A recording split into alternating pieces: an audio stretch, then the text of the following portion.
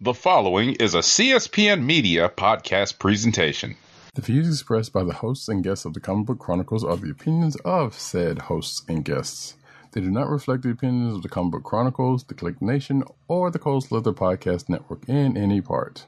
Thank you. Spoilers. Good evening, Rick. Would you believe it's Dr. Doom? What's on your evil mind? Hold your insulting tongue and mock my words well. How about this rumor that you are really hired Mr. Stark?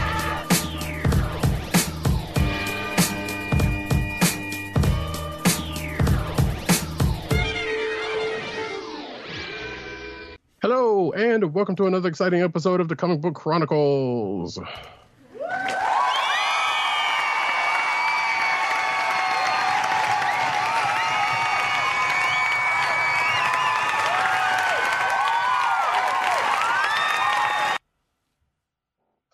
I am your host, Radicat. You can find me at Radicat on Twitter. You can find me at News Need on Twitter. You can find me at CBCaps on Instagram. South Carolina with Columbia down the way. And the sound effects you've heard come from none other than our man in Brooklyn, @1agent_70 on Twitter, Instagram, and Threads. What's up, everybody? Co-hosting from the borough of Kings, representing. Where you from? Brooklyn, going out to all.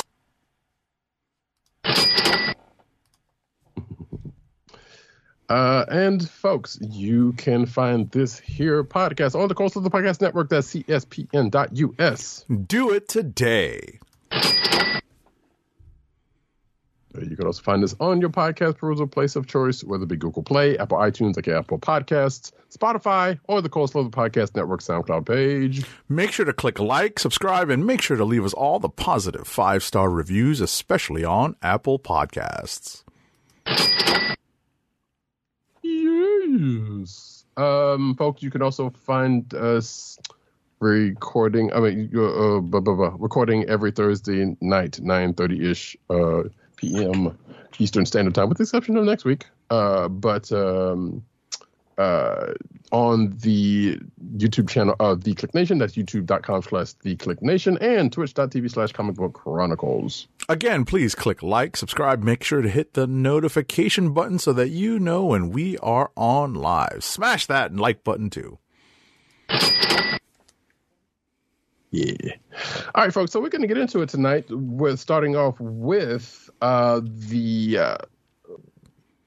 it's the finale of the season. We don't know if there's going to be a season 2 or not, or what shall become of it. But the last episode, which is episode 10 of Monarch Legacy of Monsters.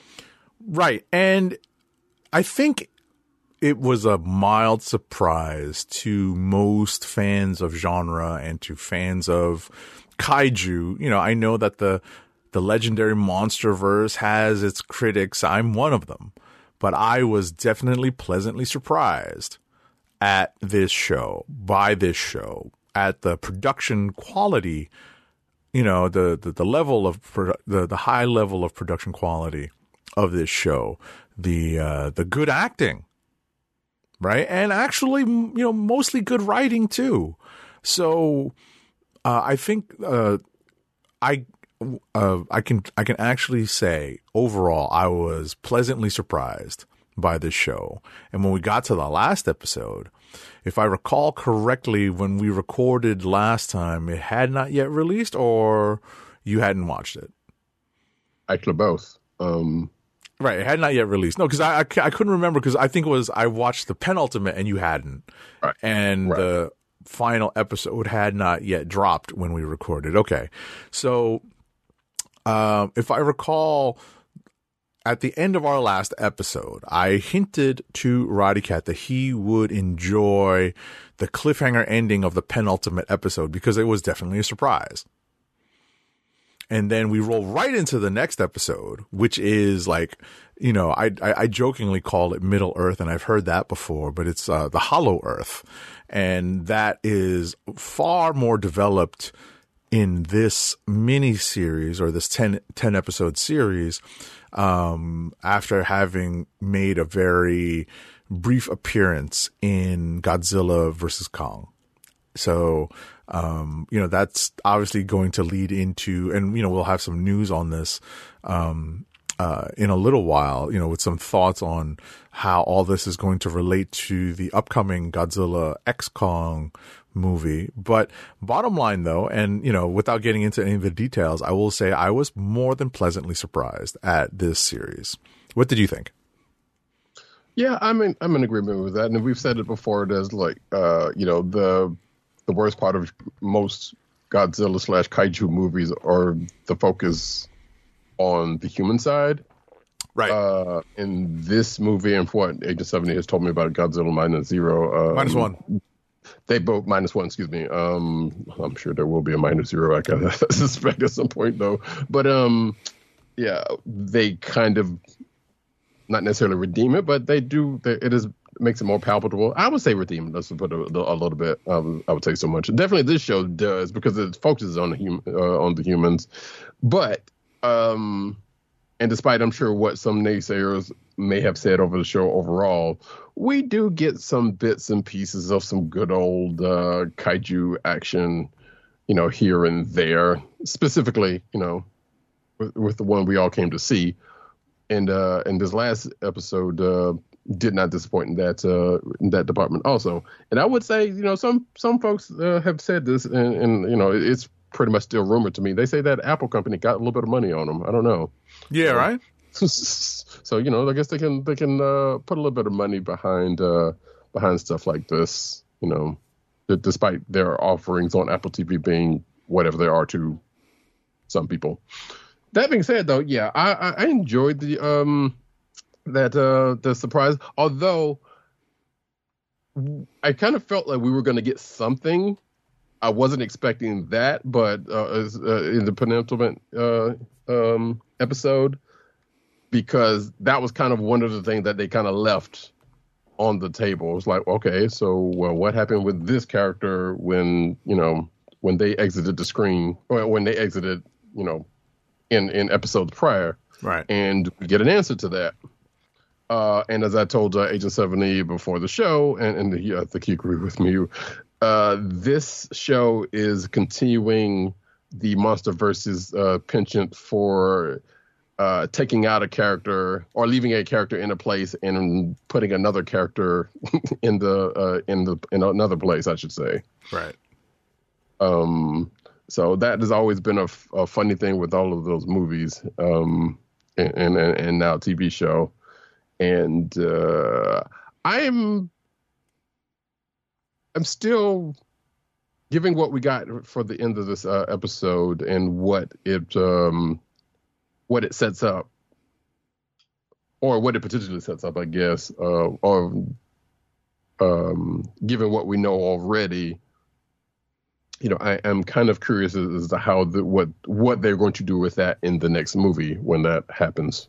Because clearly there's going to be something, potentially clearly there's going to be something coming out of this that they're going to use in that, that they're going to take in that movie some kind of way, whether it be some of the characters, which are probably likely, some of them or not, or some bit of information that just kind of came out of this, that someone will probably talk about in the course of that movie. Who even knows?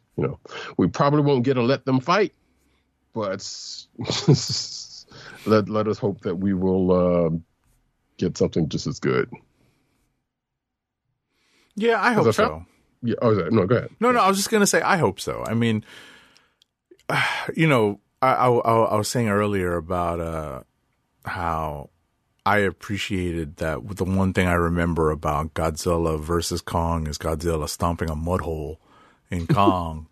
So I'm hoping that we get, they're probably going to push Kong in this installment though, because the primary antagonist is like a Kong, seems like right up Kong's alley. So, what are you going to do? Right. Which also, after the last movie, kind of begged the question of like, well, what exactly are they going to do? Because they already, like, if they had saved Mechagodzilla to now, that probably would have been, well, I mean, we don't know how this next movie is going to be, but still, it was like, right. I feel like right. they shot that Mechagodzilla shot a little early at this point.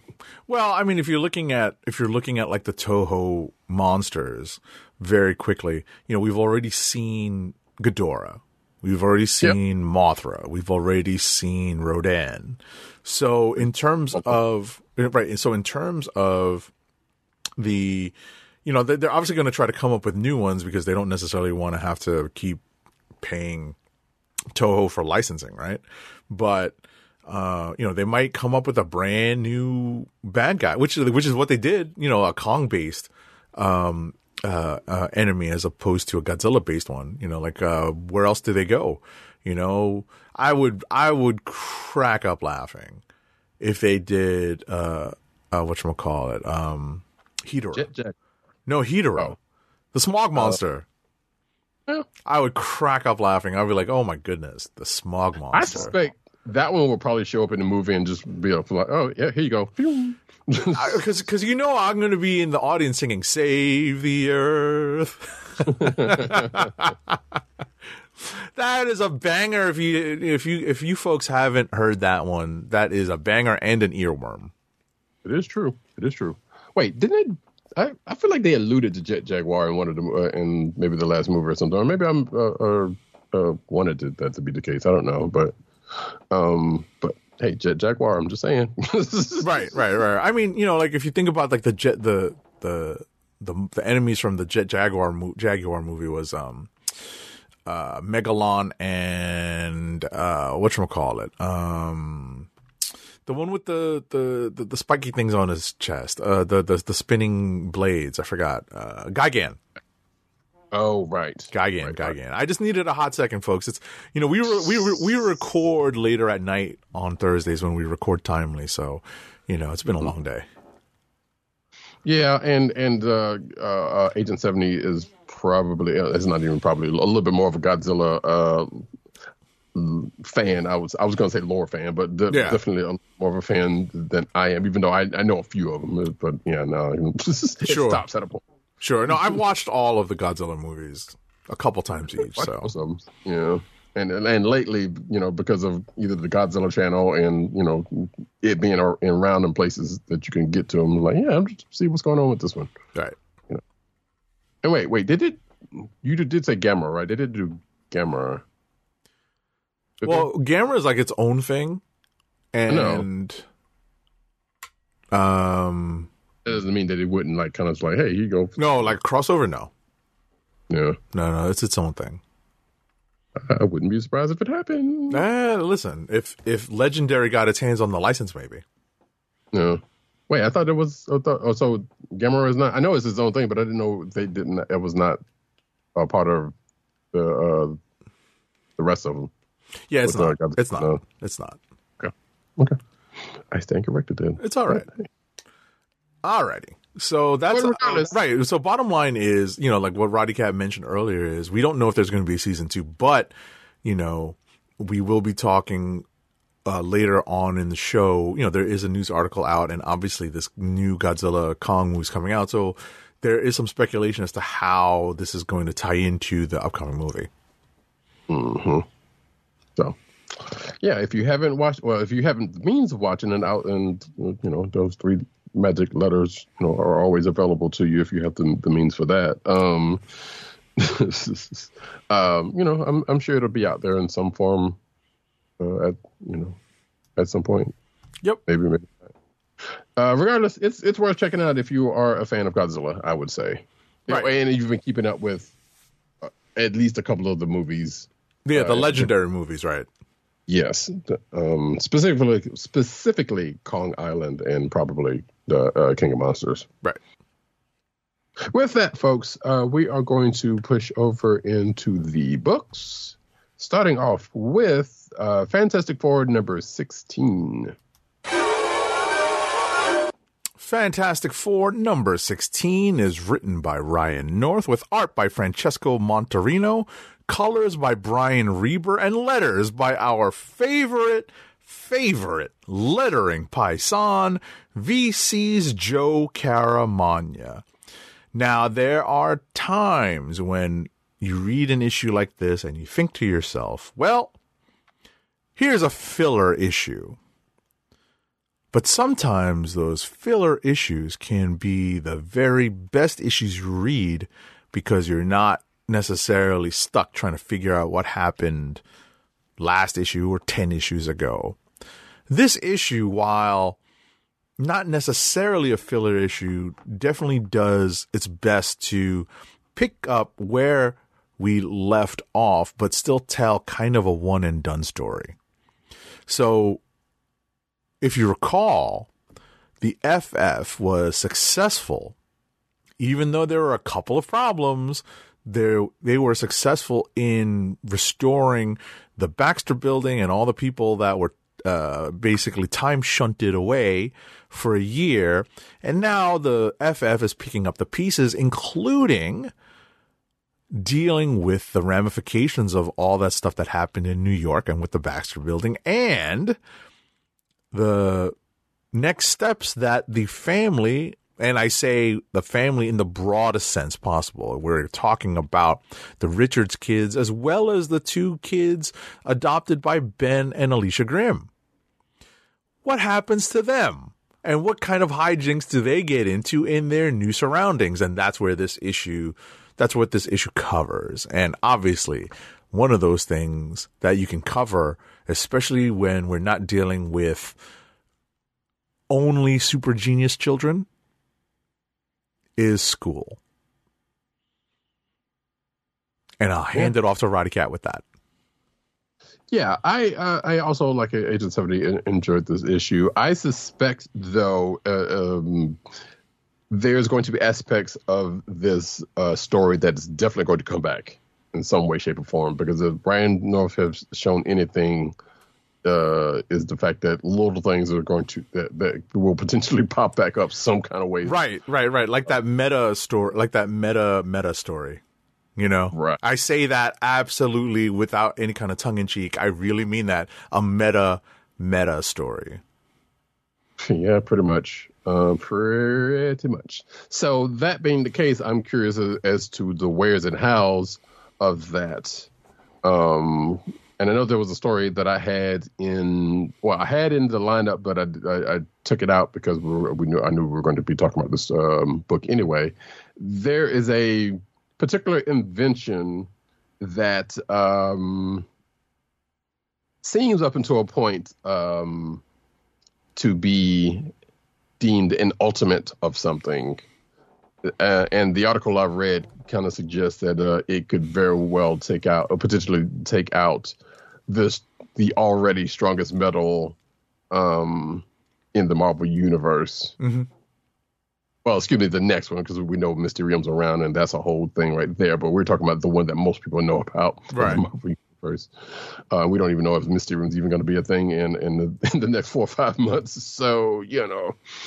But that being the case, whether this is going to be a thing that's going to come up, you know, like I said, it definitely should.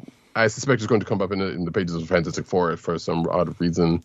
But whether it shows up anywhere else in the universe, who's to say? Is it the case? But yeah, I enjoyed this issue. Like I said, also, it's kind of funny because, like, yeah, these are kids.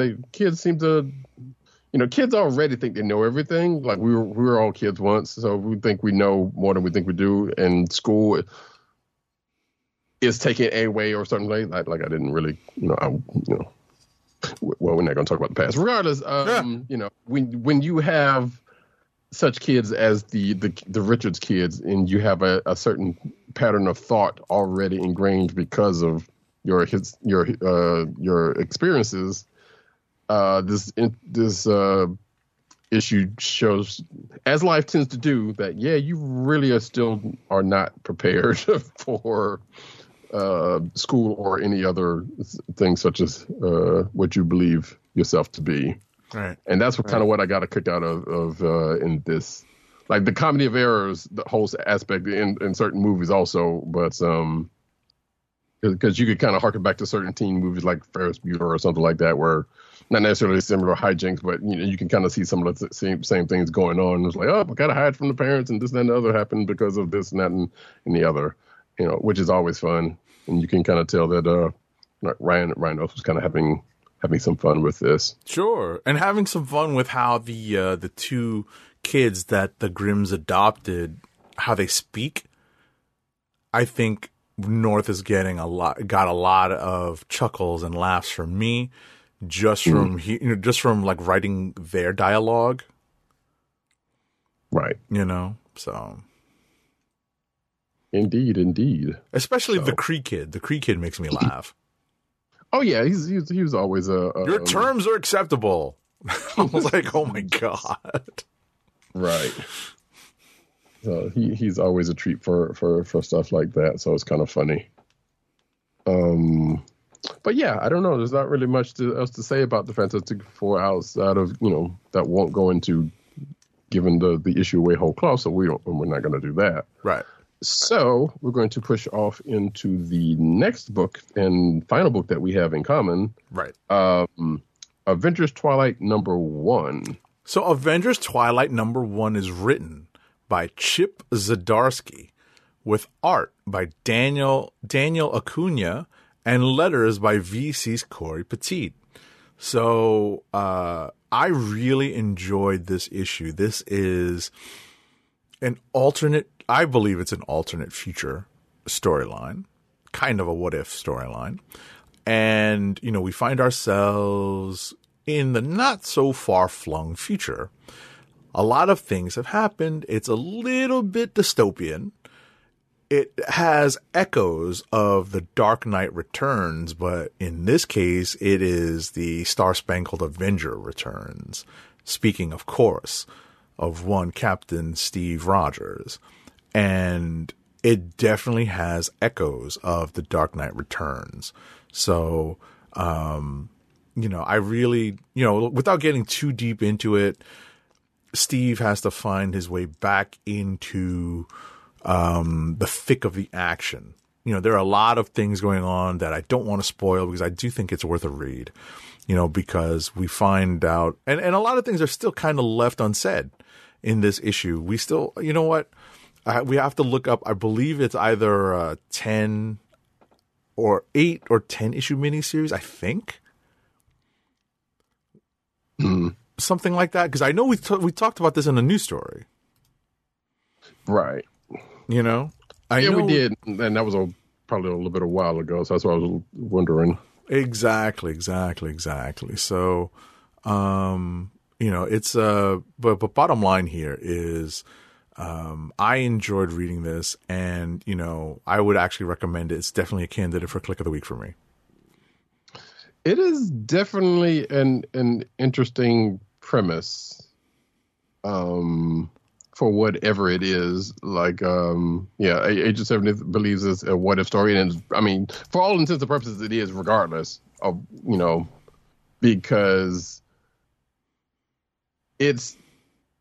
Just to give this a little piece away, it's kind of set up in a future, and it is set up with not the current roster. Well, not even current roster, but it's a certain set of Avengers and associates of a certain time. Let's just say that is not current. So it could very well be anything. Although there are a couple of things that they allude to in this that could potentially make it like, well, this is a potential possible future. But as we know with Marvel's future, anything could be anything. And, it has, quote unquote, changed and not changed or been different things at different times in a number of ways. So, having it set up that it could be a what if or some alternate timeline is probably the only way you could say it. Or the only way you could put it without knowing any actuals, So that being said, as we look at the Frank Miller cover, variant color cover, if you're watching the video version, there's a character that's kind of sort of front and center for reasons in this future time, because of things that are going on that felt to me kind of echoes a couple of different things. One, kind of Civil War ish type of premise, or a catalyst, I should say. Right. But also the Marvel's Avengers video game, because I feel like there was a somewhat similar premise, in a way to this story that kind of made me curious about something. But it's not a direct one-to-one thing, so I can't really put it on that. That being said, though, I mean, I'm curious to where this is going. I am definitely going to continue reading this. And I was almost going to say it kind of harkens back to like the Avengers, the end line of books that have happened in Marvel in the past, but I don't think this is a part of that either. Mm-hmm. So, but it feels like it's kind of hitting close to that. We shall see. Yeah. I'm looking forward to it. I was definitely, again, I hate to say it, so much in this episode already, but I was more than pleasantly surprised by this issue. Mm-hmm. And I got to give props to Zdarsky, starting off as an artist and kind of going headlong into writing. I mean, I think he's probably still doing some art here and there someplace. I don't recall anything that I've seen. So, and his output so far has been pretty decent. I mean, you could say, somewhere between his Daredevil and Batman ones seem kind of similar in spots, but right. But outside of that, his output's been pretty good writing wise. Daniel Acuna, always great art, most songs. So you really, there's not much else to say about that. Mm-hmm. It's a pretty good team, and I guess that's probably why.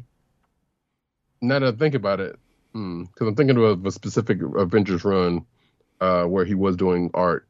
And this is just me speculating. It could be why it seems more like a what if than a future time because of that, because of some things I'm thinking of. Who knows? We don't see. Right. But yeah, no, definitely a candidate for my click of the week this week. Alrighty. President Bartlett. What's next?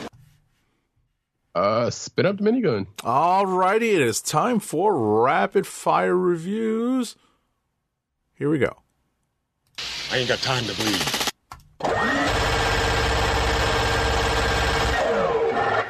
Rapid fire review time starts with Nightwing number 110. It's written by Tom Taylor with art by Sam Basri, inks and finishes by Vicente Cifuentes, colors by Adriano Lucas, and letters by Wes Abbott. It's not a filler issue because it does pick up on the current crossover that is also penned or written by Tom Taylor, the Beast World crossover. And this issue basically details what has happened to Damian Wayne and how Jonathan Kent and the current Superboy / Superman and Nightwing come to the aid of Damian Wayne, who has fallen prey to the Garo starfish. So, and there is, obviously the kind of the origin story of the villain that has been teased over the last several issues of Nightwing in this issue. So, it's, all in all, it's a good kind of non-filler / crossover issue. I definitely look forward to when this Garo / Beast World story is over. But, this is not the worst book to pick up. Next up is Amazing Spider-Man number 42. I'm not going to spoil this too much because I know Roddy Cat will get to it. It's written by Zeb Wells with pencils by John Romita Jr., inks by Scott Hanna, colors by Marcio Miniz, and letters by, again, our favorite lettering paisan, VC's Joe Caramagna. So we get the immediate resolution, as it were, to the conflict / standoff that was set up at the end of last issue between Lonnie Lincoln, a.k.a. Tombstone, and Wilson Fisk, the former and current Kingpin.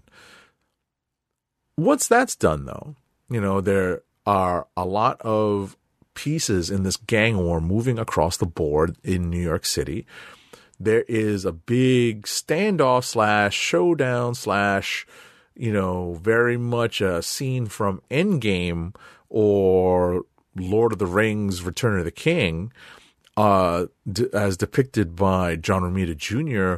On the last splash page, cliffhanger page of this book. That's kind of fun. But ultimately, I'm still kind of, underwhelmed by this whole gang war story. We're always just looking to be whelmed. Maybe overwhelmed is good, but, definitely underwhelmed right now. So next up is Black Panther number 8. Again, something I will not spoil too much. It's written by Eve L. Ewing with pencils by Mac Chater and Chris Allen, inks by Mac Chater and Craig Young, colors by Jesus Bertov, and letters by VC's Joe Sabino. I won't be able to spoil too much of this issue because I know Roddy Cat will be reading it. Plus, there are a bunch of characters how let's just say I've forgotten some of the antagonist characters' names. They all kind of blur together because I understand that there's some supernatural stuff going on here. We do have a crossover with one particular current X-Men. It's not a big spoiler. It's a person who was shown at the end of the last issue and is on the cover of this issue, that being Monet St. Croix. And, it's a guest appearance. It's not a consequential guest appearance, as it were, but ultimately, the story chugs along. Next up is Daredevil number 5. It's written by Saladin Ahmed with art by Fareed Karami, colors by Jesus Bertov, and letters by VC's Clayton Cowles. This issue is my other candidate for Click of the Week, and it's no surprise. I have thoroughly been enjoying Saladin Ahmed's current story with Daredevil as Father Matthew Murdock. And what I love about this issue is that, one, it's got She-Hulk as a guest star. The guest art by Fareed Karami is actually really fun. And the concept that Saladin Ahmed pulls in here, and I thought to myself when I realized what was going on was, did I not realize this earlier? I think I did, but it's one of those things when you're reading something month to month that it's sometimes hard to remember what you were thinking when you read the previous issue. So when I read this, I was like, oh, they're doing this. This is an interesting thing. All I will say is that it's related to the movie that this sound effect comes from. What's in the box? So, bottom line, I really enjoyed this issue. It's a lot, I definitely recommend Daredevil right now. It's definitely on my list of recommended books. And that's it for me. Well, alrighty then.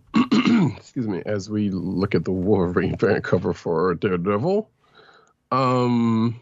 which, by the way, speaking of covers, that Nightwing cover was definitely a meme-inspired one. Oh, really? That was pretty good. They've been doing that with that book a few times, so that's kind of funny. So my first book is Star Trek number 16. Written by Colin Kelly and Jackson Lansing, art by Marcus Toe, colors by Lee Luffridge, and letters by Clayton Cowles. I almost said the VC, even though this is not a Marvel work. So, yeah. So, this takes place after the shenanigans of last issue, in that, spoiler alert, folks, Cisco actually got stabbed in the back by a Romulan. Go figure. And thereby causing a chain of events to happen on the Zenkethi homeworld with the Zenkethi and the Romulans. And the Cardassians kind of come into play with this. And we see our crew of the Theseus kind of not necessarily. Well, some of them are kind of sort of licking their wounds, but other ones are kind of taking stock of what happened, and there's a secret mission kind of about to happen with two of those characters. One of which includes one Voyager's Harry Kim, who's in this part of the story, and some other stuff that is going on that I won't kind of go into. But in true Star Trek fashion, it's not a party if there's not a lot of posturing, potential war, and a planet potentially ceasing to exist. Let's just say. And we will find out how that will continue to go next issue. Next up for me is... Oh, did I not get that book? I did not. Son of a biscuit eater. All right. Pardon me a moment, folks, because I'm just going to do this on the fly. Because you got to love it. But the next book for myself, and unfortunately I'm going to have to dig for this one, is Cobra Commander number 1 of 5. Here it is. I'm sorry, folks. Like I said, doing this on the fly. Live podcasting, folks. Yes, indeed. Normally I would have pulled this already, but I did not get it. I forgot about this one, honestly. So there you go. All right, here you go. Boom, boom, boom, boom. There.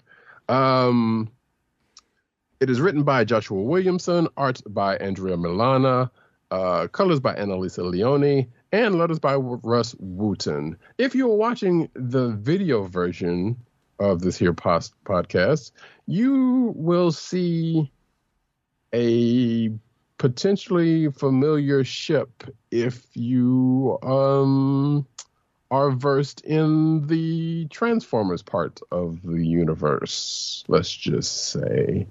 But what we have here is a little bit of backstory on one Cobra Commander that harkens back to the movie, G.I. Joe, the movie specifically, and kind of adds to what we find out in that movie. I think it can be said.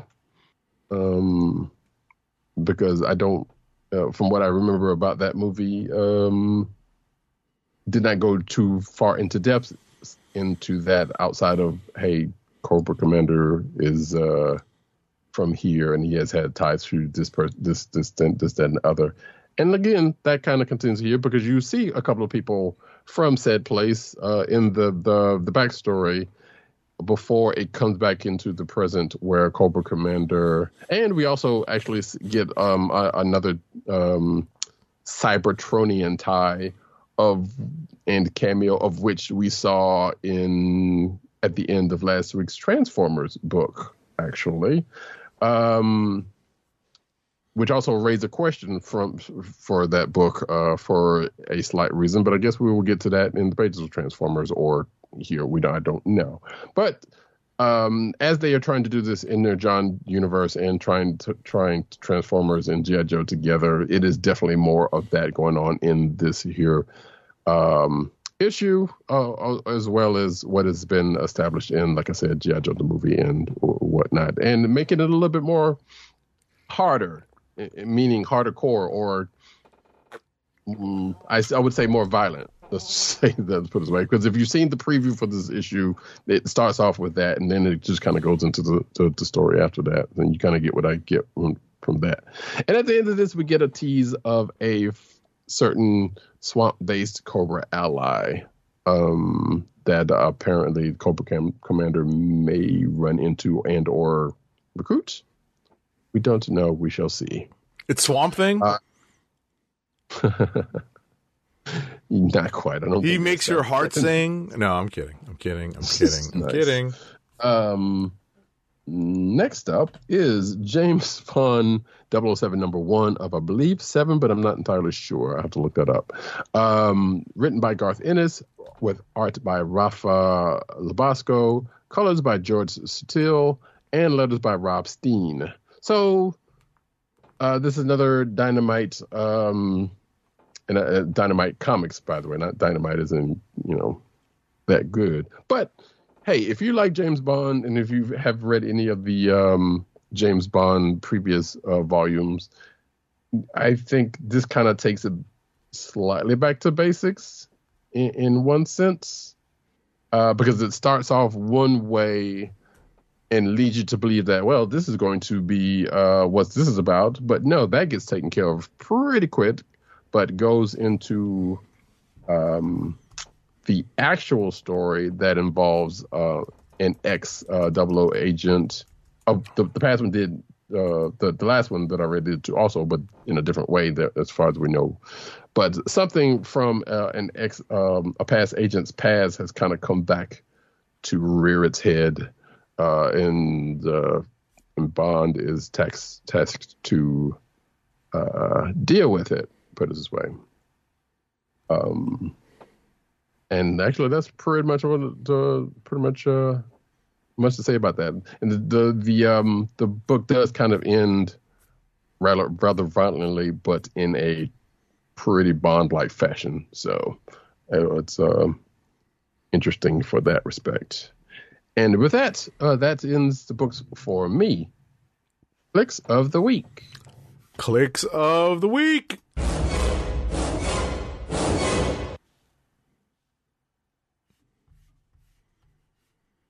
All right. Well, do you have your candidates? I know I have my two.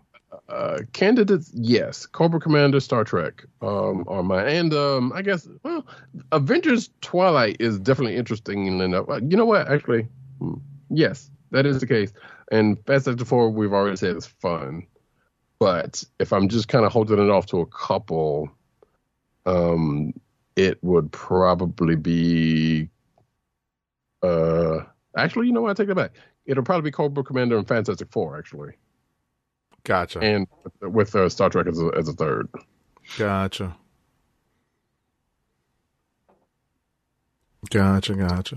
And you? Well, I'm in between Daredevil number 5 and Avengers Twilight number 1, but I think as much as I love Daredevil number 5, I really did, I'm going to go with Avengers Twilight number 1 because I thought it was just such an effective way to tell this. Like I said, it's a crossover. It's definitely like a cross. Let's say it heavily references the vibe of Dark Knight Returns, but with Captain America. So I definitely enjoyed it. Oh yeah, I mean, I did get the Frank. I personally got the Frank Miller cover. Right, which is it's definitely apt to. Yeah, exactly. It's obviously an homage to his own work, right? He's biting his own work, right? Mm-hmm. Like no biting unless you're actually biting your own your old work, right? Right. You're just repurposing at that point. Exactly. So,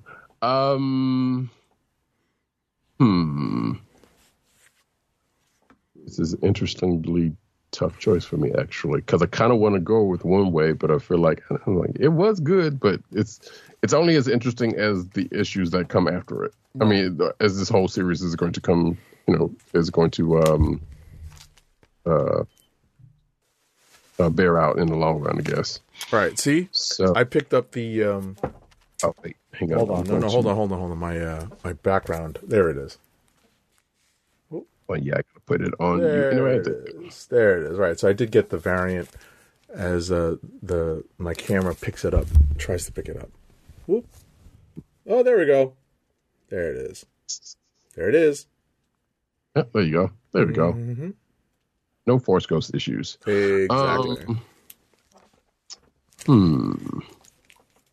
Right. You know what?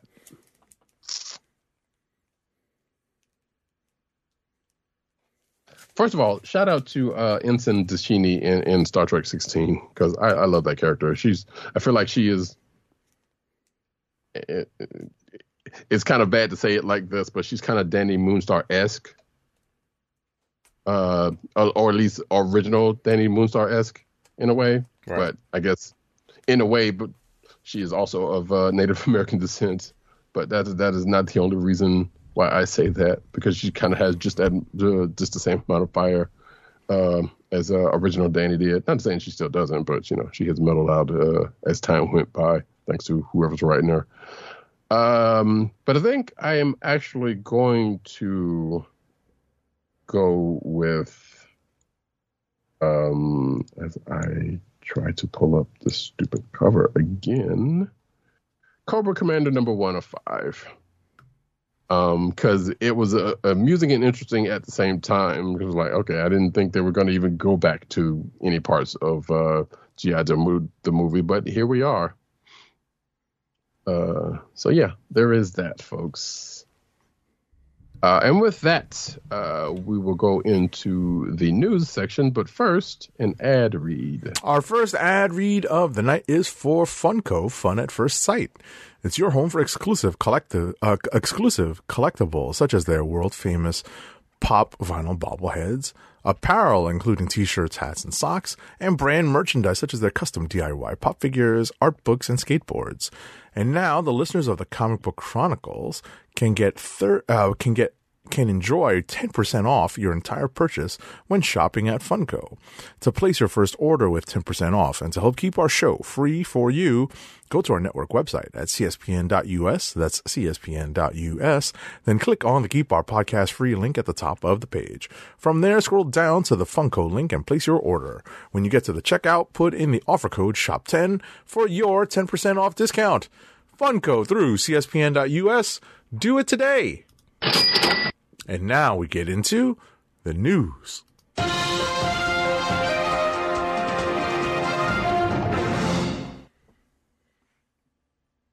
Cinematic news.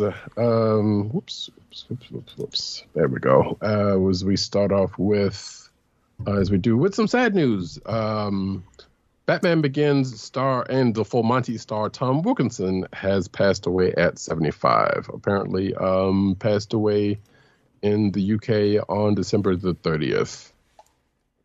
So, I cannot remember. I know that name because I feel like he's one of those ones you've seen him things in, just that dude. Because you're like, oh yeah, that dude. Right. Type of personality. So according to his list of credits that this article has, outside of Full Monty and Batman Begins, Michael Clayton, right, In the Bedroom. Let's see. In the Name of the Father, Sense and Sensibility, 1995, Shakespearean Lore, and Love, and a bunch of others. His credits go back. Right. He's really good in Michael Clayton. Yes.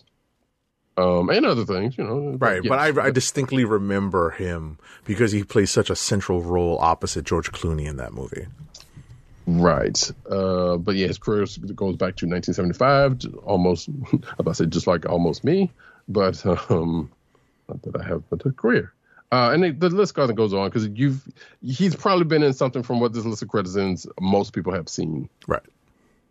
So there is that. Actually, wait, does it? I didn't see what I guess it was natural causes. I don't see. Yeah, it seems like it was natural causes because it's not really saying anything outside of that. All right, next up.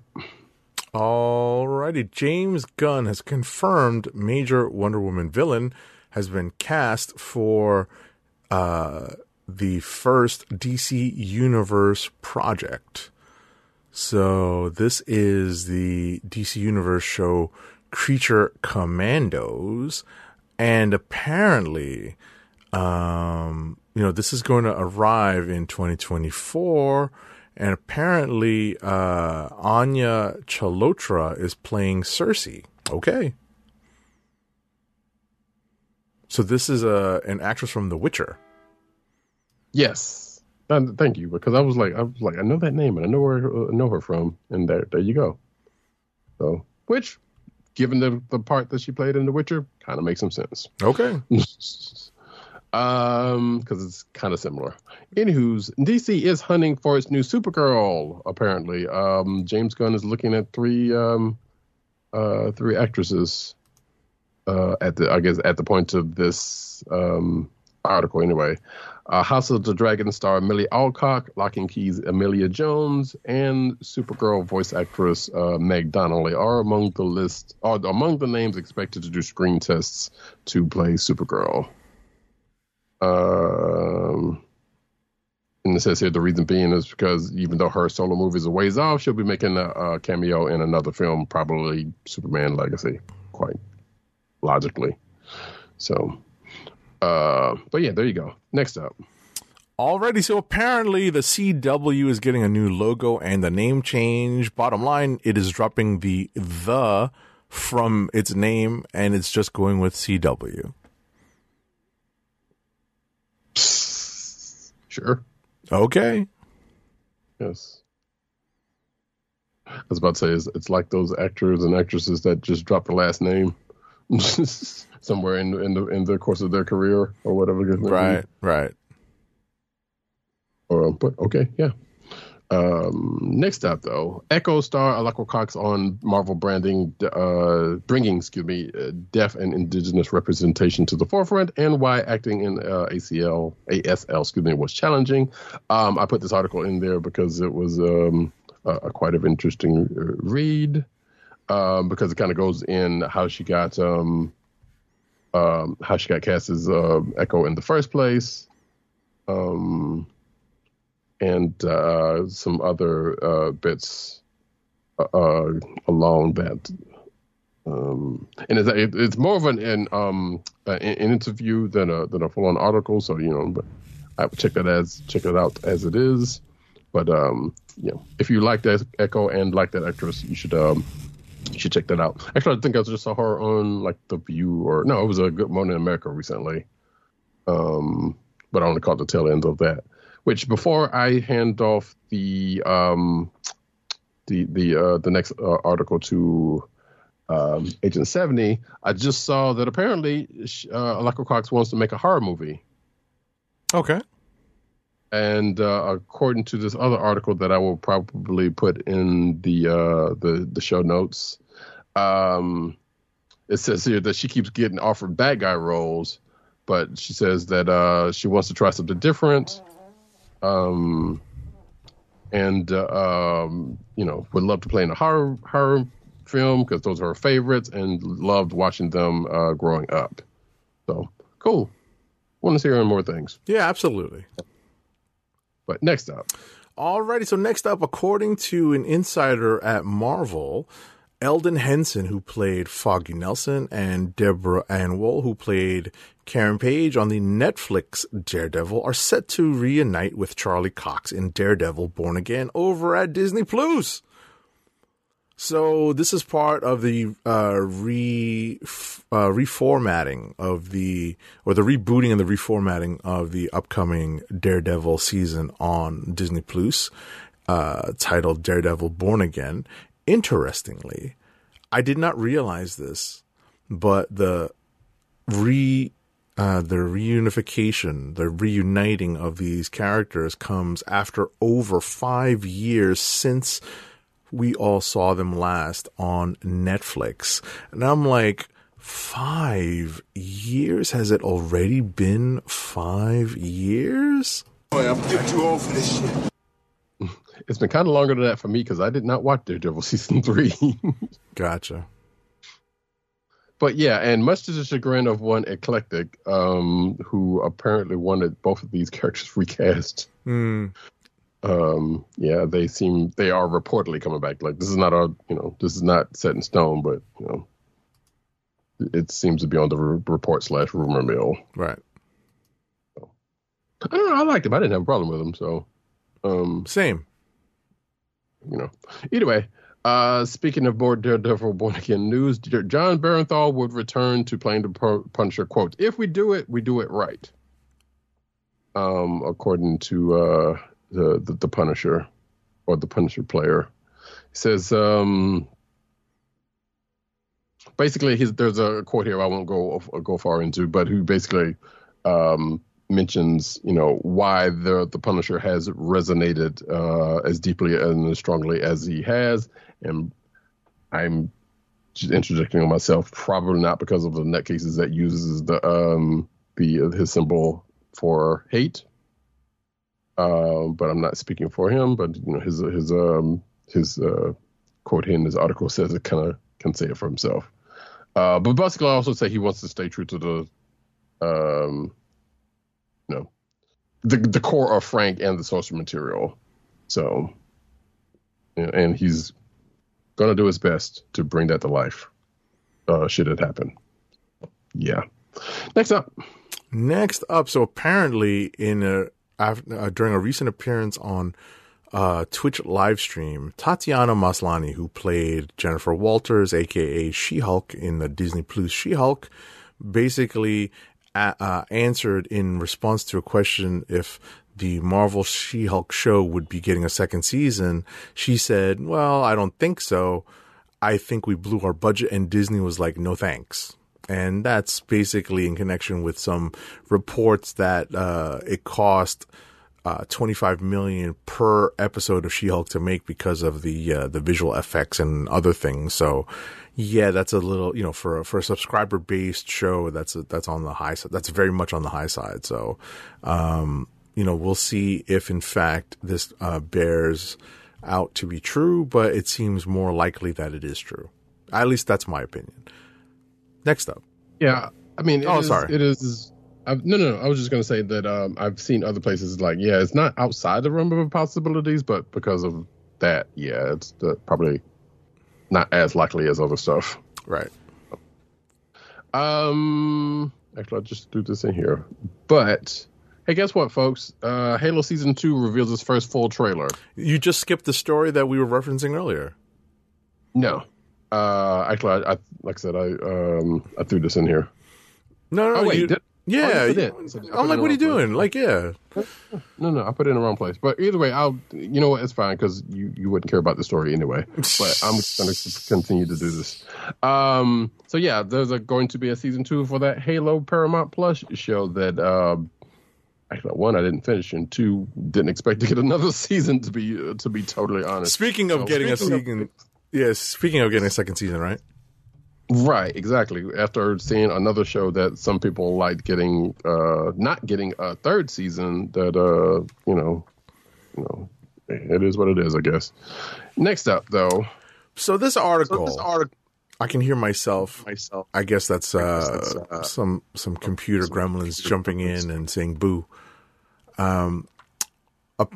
This article over at IGN talks about some of the things we saw in the last episode or towards the end of the Monarch season and how that ties into things that we've seen in the previous parts of the legendary kaiju monsterverse universe and what we may see in the upcoming Godzilla X Kong. So, take a look at this article. It's actually pretty well put together.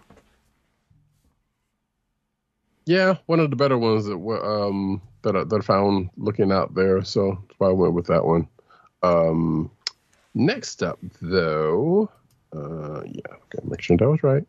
Chad Stahelski will oversee Highlander and John Wick franchises for Lionsgate. I mean, there can only be one. Boo. Honestly, I was waiting for that one, but the fact that it actually happened, Oh, my goodness. It was bound to happen. What else were you going to say from that? I know. I mean, I could say, tell them, send them all. I'll kill them. I'll kill them all. Or something along those lines, Sure, something a little more wickish. Gotcha. But yeah. So I kind of went through this article, and we already know about the stuff that is coming up on both sets, more specifically the on the John Wick side of things. And I'm sitting here like, feels wringing it out for a cash. But as we have seen with Monarch Legacy of Monsters, I mean, there could be some good world building going on here. That's not as icky as I'm thinking it is. Mm-hmm. I feel like God, you can do other things. It's okay. I love the world too, but you can do other things. It's okay. I won't think less of you. Yeah, I mean, we're already getting the ballerina Ana de Armas movie. I have not seen The Continental. That was on Peacock. So That's correct. Mm-hmm. So yeah, it's, and the rumblings of whether there's going to be a John Wick 5 are still kind of out there, here and there. So yeah, that puts me in the mood to watch John Wick 1, 2, 3, and 4 again. Though I have not sat down and watched those in a while. You know what? If I was going to do that, and then at some point would probably happen, I would probably stop at 3. If there is not going to be a 5. And depending on how long, we have to wait for it to happen, if it does happen. Right. I still have great memories of watching 4 in the theaters, though. Oh yeah, I liked 4. It's just that it's like, all right, it's starting to wear. I know, but there's that one scene that literally got us all laughing in the theater. It was just so spontaneous. Video? No, the stairs. Oh Lord Jesus, help me, please. It was the Aunt Bunny. It was the Aunt Bunny scene. No God. Yes. So, hey, she's not a Bigfoot god. No, she's not Puerto Rican, Gus. She's a Bigfoot. You remember that way more than I do at this point, so pretty good. She's falling down the steps again. There's only a couple of parts of that movie that I remember that much. So. Oh my God.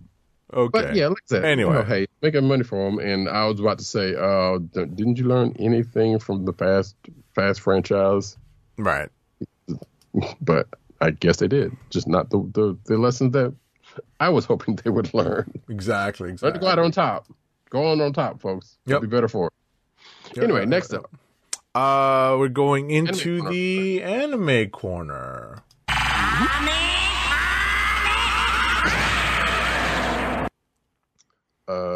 This is me, right? Bleach creator will be more involved with the anime moving forward. So apparently, Bleach creator Tite Kubo will be more involved with the 1,000-Year Blood Wars future cours. So, so the series is back after, being really big in the early aughts, unbeknownst to me because I was not on my anime journey at that point. So the original series wrapped in 2012 and obviously has come back to TV courtesy of 1,000-Year Blood War. We've talked about this series in the news before, and the new anime is tackling the final saga of the manga, and according to a new post, the artist is about to be even more involved with the show. So good for him. Meanwhile, in advance of the next story, I'll play a couple of sound effects.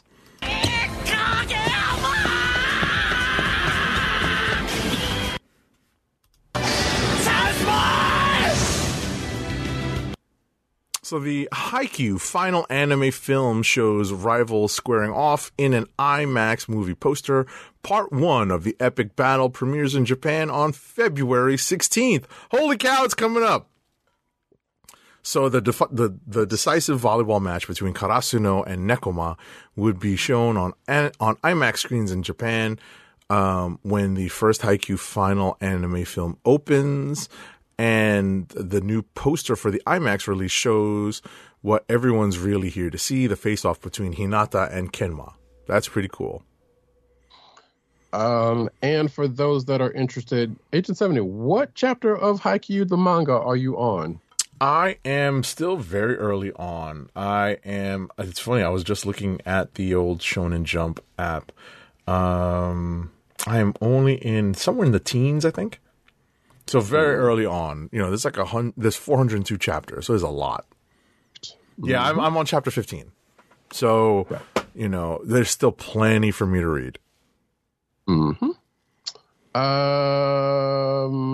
Next up, though, and actually I'm going to give an update for something after this next story. But Demon Slayer Studio hypes new anime project with a single letter. Apparently, Aniplex, the production company behind Demon Slayer, Sword Art Online, and Full Metal Alchemist, has teased a new anime with only one letter, and that is O. I don't think it's the big O.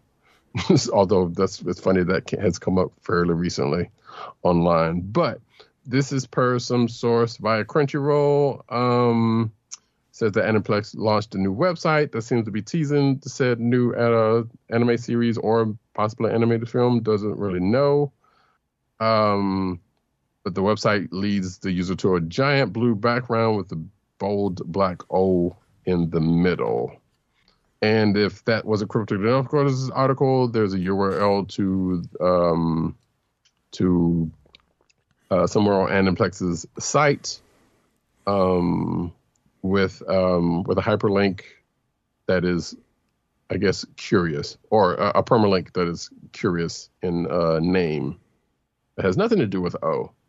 So, not sure what that is, but I guess we will find out at some point.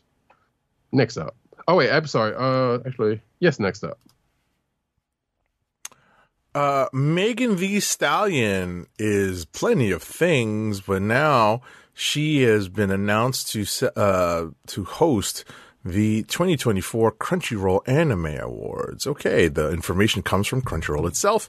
As the company revealed its 2024 award nominees, it turns out the Anime Awards will be doled out by Megan Thee Stallion in Japan. The event is slated to take place on March 2nd, so anime fans will be able to tune in live through Crunchyroll's official channels.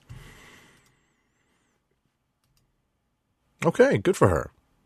And also, I mean, listen, if you know, like the what was it? The Weeb fandom is out front on that one, right? Yeah. I mean, she is reportedly a big one, so right. Yeah. But also this article mentions, as well as that, that the categories for the event are out there, and you can submit your vote before January 27th in the Crunchyroll Awards, Anime Awards. So get your votes in. Don't be crazy. Well, we're talking about anime fans here. There's going to be some craziness. All I have to say is... I mean, that's probably gonna sweep. Let's be, let's be honest here. Actually, hold on, let me see. I'm going to click through this site actually real quick. And if you are on the video version, you can see me click through the site and see. But let's talk about this for a second. Vote today, vote tomorrow, vote until January 27th. Says. Wait, so if you're not watching the video version, you can see, so you have to log in to start voting or resubmit your last ballot. And here you see, if you are watching the video versions, the list of the categories. Of course, Anime of the Year going down to Best Voice Artist Performance English and Japanese. And of course, characters in between all of that. So yeah, best continuing series, new series, best film, cinematography, action, based, that stuff. You can look. It's all the usual suspects here. And I haven't logged in to make a thing yet, but I will probably do that after the show. Although I can't say that I've watched a whole lot because I'm pretty sure, especially now that I have my account back in order, I have a little bit of catching up to do before I can start, doing something. But I'm very curious to see what their, what's in. Actually, wait, can I click through? Oh, yes, I can. Here, let me put this back on. So, for Anime of the Year, here's what we got: Doga Kobo, Bachi the Rock, Chainsaw Man, Demon Slayer, Swordsmith Village Arc, Jujutsu Kaisen Season 2, and Vinland Saga Season 2. I mean, if we were making predictions on that one, we know what the popular vote's probably going to be. This is either going to be the most recent or Demon Slayer. Pretty much. So, I mean, I like me some Chainsaw Man. Best continuing series, I'll just do this one we can kind of push on. Sure. But it's Attack on Titan, Demon Slayer, Swordsmith. Attack on Titan final chapters, special number 1 specifically. Demon Slayer, Swordsmith, Village Arc, Jujutsu Kaisen season 2, One Piece. Oh God. Spy Family season 1, core 2, and Vinland Saga season 2. I love Spy Family, but I don't think that one has a chance. As much as I hate to say it, because people vote with their hearts and not their heads in these situations. Yeah, pretty much. So, yeah. But anyway, folks, get your votes in. Next, we're going to move over into the comic book news. All righty, one moment.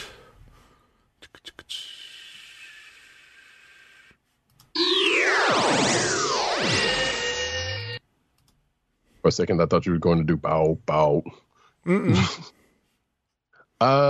Spider-Boy joins Marvel's Gang War in Spider-Man Unlimited.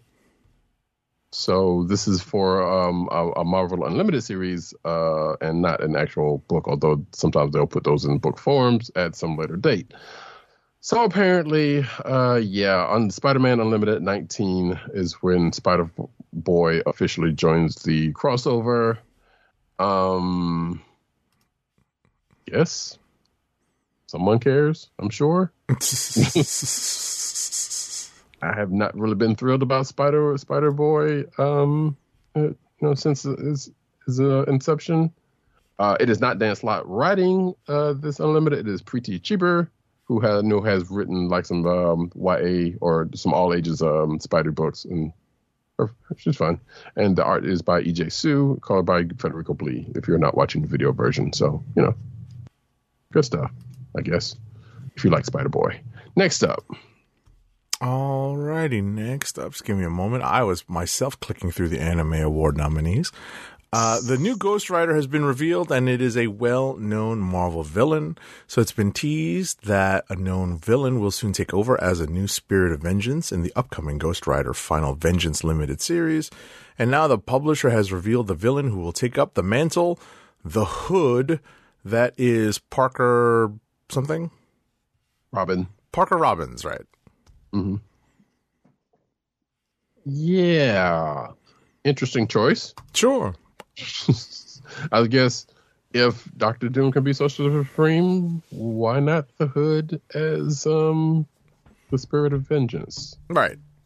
I mean, it makes sense that it would be somebody related to a magic element. Have some sort of magical element. Didn't expect it to be the Hood of all people, though. Right, but you know what? That's definitely expect the unexpected. So, yes, listen, no pun intended, but the Ghost Rider character has been kind of been spinning its wheels for a long time. Well, that's what I was funny. Yes, I was about to say, or nobody cares, which in this case sounds like. That is my interpretation of it. Right. And granted, that is not, Right. I've been on and off, Ghost Rider for a long time, and it's just, it's not easy to get into a current Ghost Rider run. Robbie Reyes was okay for a little while. When they rebooted it with Johnny Blaze, kind of back in the saddle, as it were, it was okay for a while, but it's just hard to stick with it. Right. And who knows? Cosmic Ghost Rider has had some fans. Maybe this one will too. Mm-hmm. Next up, though, Uncanny X-Men writer joins horror icons for chilling new comic. Excuse me. Storm King Comics imprint Dark and Twisted will release a horror graphic novel written by Uncanny X-Men writer Cullen Bunn, who is also pretty decent at the horror type stuff himself. That imprint, which I did not know about, belongs to Sandy King and her husband, who you may know of, John Carpenter of cinema fame. Which makes sense because, hey, it's bread and butter. So yeah, there's the graphic novel is called Long Haul. It is a Grizzly new graphic novel about revenge on the open road. And chances of it getting a movie, although I think, no, Carpenter's hasn't really retired. He's just chilling, though. Chances of it getting a movie by Carpenter, probably pretty high. Let's face it. Yeah. Next up, Marvel has officially confirmed that Kamala Khan takes on a new code name as a member of the X-Men in the dark future timeline of Rise of the Powers of 10. This is a spoiler for last week. Was it last week's first issue of the miniseries? Yes. Right. So, mild spoilers here. This was out last week, but it is, let's say, an homage to both a role that Cyclops played as well as to Carol Danvers. Obviously, Kamala Khan's first inspiration as a hero. So I'll leave it at that, but you can figure it out from those two hints. Right. I was going to say, and a recent villain also of similar name. Yes. But yeah, that works. Also worth noting, as Agent 70 well said, it is a future timeline and not a current thing, because this article kind of made it sound like, oh, that's good, that's our current thing. Like, no, this is a potential future timeline in Rise of the Power of X, which is, again, future adjacent, I'm going to say, because we don't know how the thing is going to shake out and whether this is going to be cemented as a actual future thing. Right. It looks like that. It looks like it might be something they're trying to avert. So yeah. Oh, next up though, Green Lantern lore changes forever with a brand new core. And this is spoilers for Green Lantern number 7, which I think came out this week that I didn't get a chance to read. Has to do with I have to go back and finish this. But has to do with a potential son for Sinestro. And shenanigans going on with that character and I guess folks around him. So, yeah. Guess he's going to do things his own way. Next up. Indiana Jones and the Great Circle gameplay reveal trailer from Xbox Dev Direct. So this is for 2024. Oh, okay. So you can see Indy in action in the gameplay reveal of the hotly anticipated, to some, action-adventure game from Machine Games, developer of Wolfenstein: The New Order, and The New Colossus, Nazis, puzzles, whipping a trip to the Vatican, and Harrison Ford's handsome face confirmed. I know that there are people who will get it just to do that, just to see that. The game will be released later this year. Yeah, so as of that, actually, that direct came out the day of this recording, and that is the one I didn't get a chance to watch said direct, but I saw this news, and that is the one comic book adjacent thing that I knew was coming out of that thing. And yeah, that's kind of a big deal. Machine Games, people love those Wolfenstein games, and Indiana Jones, who hasn't had a video game since probably the whole Lucasfilm stuff. And from the first reveal of it, it looked pretty good. So, I didn't, like I said, I'll be looking at this later on to check it out a little bit further. But yeah, seemed like it's might be pretty good. Hopefully pretty good. But anyway, Takara's latest Transformers masterpiece figure turns into an iconic Japanese train. So this is slightly feeding into my Transformers fandom because I have seen these. Actually, I think there's a set of 5 Transformers masterpiece figures from the Japanese line that are already out, and they're pretty pricey because masterpiece line is pretty pricey. And this is another one. This is Jinno or Jinyo. I'm not sure. Apparently, this one is an actual, a completely original character. So this was not in the Japanese Transformers series, apparently. And it looks like it's a repaint of Shoki, the leader of the Trainbots. So yeah, The train bots, can they travel where there are no tracks? I believe they can. I'm teasing. I'm teasing. So, You know, because they're not exactly Astro Train, because Astro Train could transform into a space shuttle. Mm-hmm. I had Astro Train. I love that one. But yeah, and as with some of these other, well, basically it's a combiner, which means it's with the other 4 or 5 other train bots in the line can transform into one huge transformer, which I don't think they have in this article. They didn't, because it's just focusing on this one. So yeah. Next up. All right, so some spoilers for issue number 4 of the new Transformers series from IDW, written by Daniel Warren Johnson. No, not IDW, Skybound. I apologize, folks. But I got the Daniel Warren Johnson part right. So yeah, you know, there is a new, an old favorite that has appeared. Hopefully he doesn't speak like he spoke in the more modern movies. And, you know, that's pretty cool. I won't speak more to it, but Roddy Cat obviously may have some things to add because he is keeping up with the series. Yeah, I thought I might have mentioned it last week when we talked about, I know I did. I didn't mention him by name, but I did kind of mention in a roundabout way that, and it definitely is in my notes. So if you're watching the video version, you can kind of see it in the permalink for the thing, and maybe that quick tease right there. But yeah, I don't remember what the catch is that they're talking about, because from what I remember from that issue, oh no, I do remember what the catch was. So yeah, there's some issues going on in that book that is causing some problems on both sides of the Cybertronian equation. And if you know anything about the whole battle between the Autobots and the Decepticons and where and why, you kind of get you know what's going on at the heart of that in this book.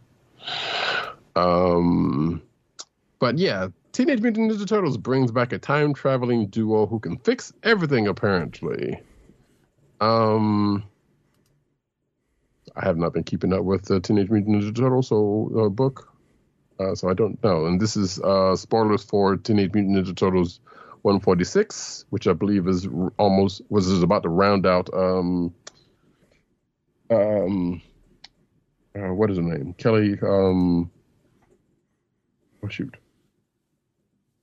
The writer of the Teenage Mutant Ninja Turtles, Kelly something, I can't remember her name. I'm sorry for that. But regardless, Sophie Campbell. That's the wrong person. I'm thinking of a totally different book. But yeah, ending their run on this, and apparently, let's see, Renette, who is a time traveler and mentor to the Turtles, returns to help them stop whatever's going on in the current shenanigans timeline of the book. And yeah, well, I guess there's another turtle that also receives some time traveling abilities. So yeah, like I said, have no clue what's going on in that book, but we do know from the games there has been some time travel going on somewhere. Next up. Superstar writer Jason Aaron will join IDW Publishing's ongoing Teenage Mutant Ninja Turtles comic this June, following the end of the current volume, speaking of Teenage Mutant Ninja Turtles with number 150, as announced over at comicbook.com. So Aaron recently departed a long-time exclusive contract with Marvel Comics, which culminated in a long run on the Avengers. He's currently writing Action Comics and Batman Off-World at DC, and is now jumping over to the Teenage Mutant Ninja Turtles. So this is a relaunch with a new number 1, but it's not going to reboot the entire TMNT comic continuity, but will basically relaunch in July with an artist. Mm-hmm. So, and I guess that last article is probably going to play into how that shakes out, presumably. Yep. Last but not least, Lionel makes franchise history as Thundercats new series begins. So this is a preview for Dynamite Entertainment's new Thundercat series that I cannot wait to read, coming this March, I believe. I think that's right. February. I'm sorry. No, I'm totally off. Thundercats 1 goes on sale February 7th. So next month, actually in a couple of weeks. But yeah, basically, hey, guess what? He gets a familiar weapon that folks, the fans of the Thundercats, know him for. But I guess, before he's able to wield it. So Thundercats, ho. Ha ha. According to this article, the new series will take a year one approach, showing the Thundercats' arrival on Third Earth and the events that shaped Lion-O into the character fans know and love. So, and again, like I said, there is some preview pages in this article if you are interested in checking that out. And with that, folks, that brings us to the end of the news and the start of the last ad read. Right. Our last ad read of the night is to help us keep our podcast free by shopping at Amazon. Visit cspn.us, then click the Keep Our Podcast Free link at the top of the page. From there, scroll down and click on the Amazon link to shop. Purchase items from Amazon as you normally would, whether it's books, music, electronics, jewelry, apparel, or Marvel Legends. For every purchase made on Amazon through our link, Amazon sends the CSPN a payment that helps us keep the Comic Book Chronicles podcast free for our listeners at no extra cost to you. Amazon.com through CSPN.us. Do it today. Alrighty, folks. That brings us to the end of another show. A little housekeeping note. We will record an episode next week, as far as we know at this point, but it probably will not be on Thursday night as there is a prior engagement. Yes, sir. It that is. may have something to do with something mentioned. Exactly. It's an ongoing season. We'll put it that way. Yes, indeed. It's an ongoing season.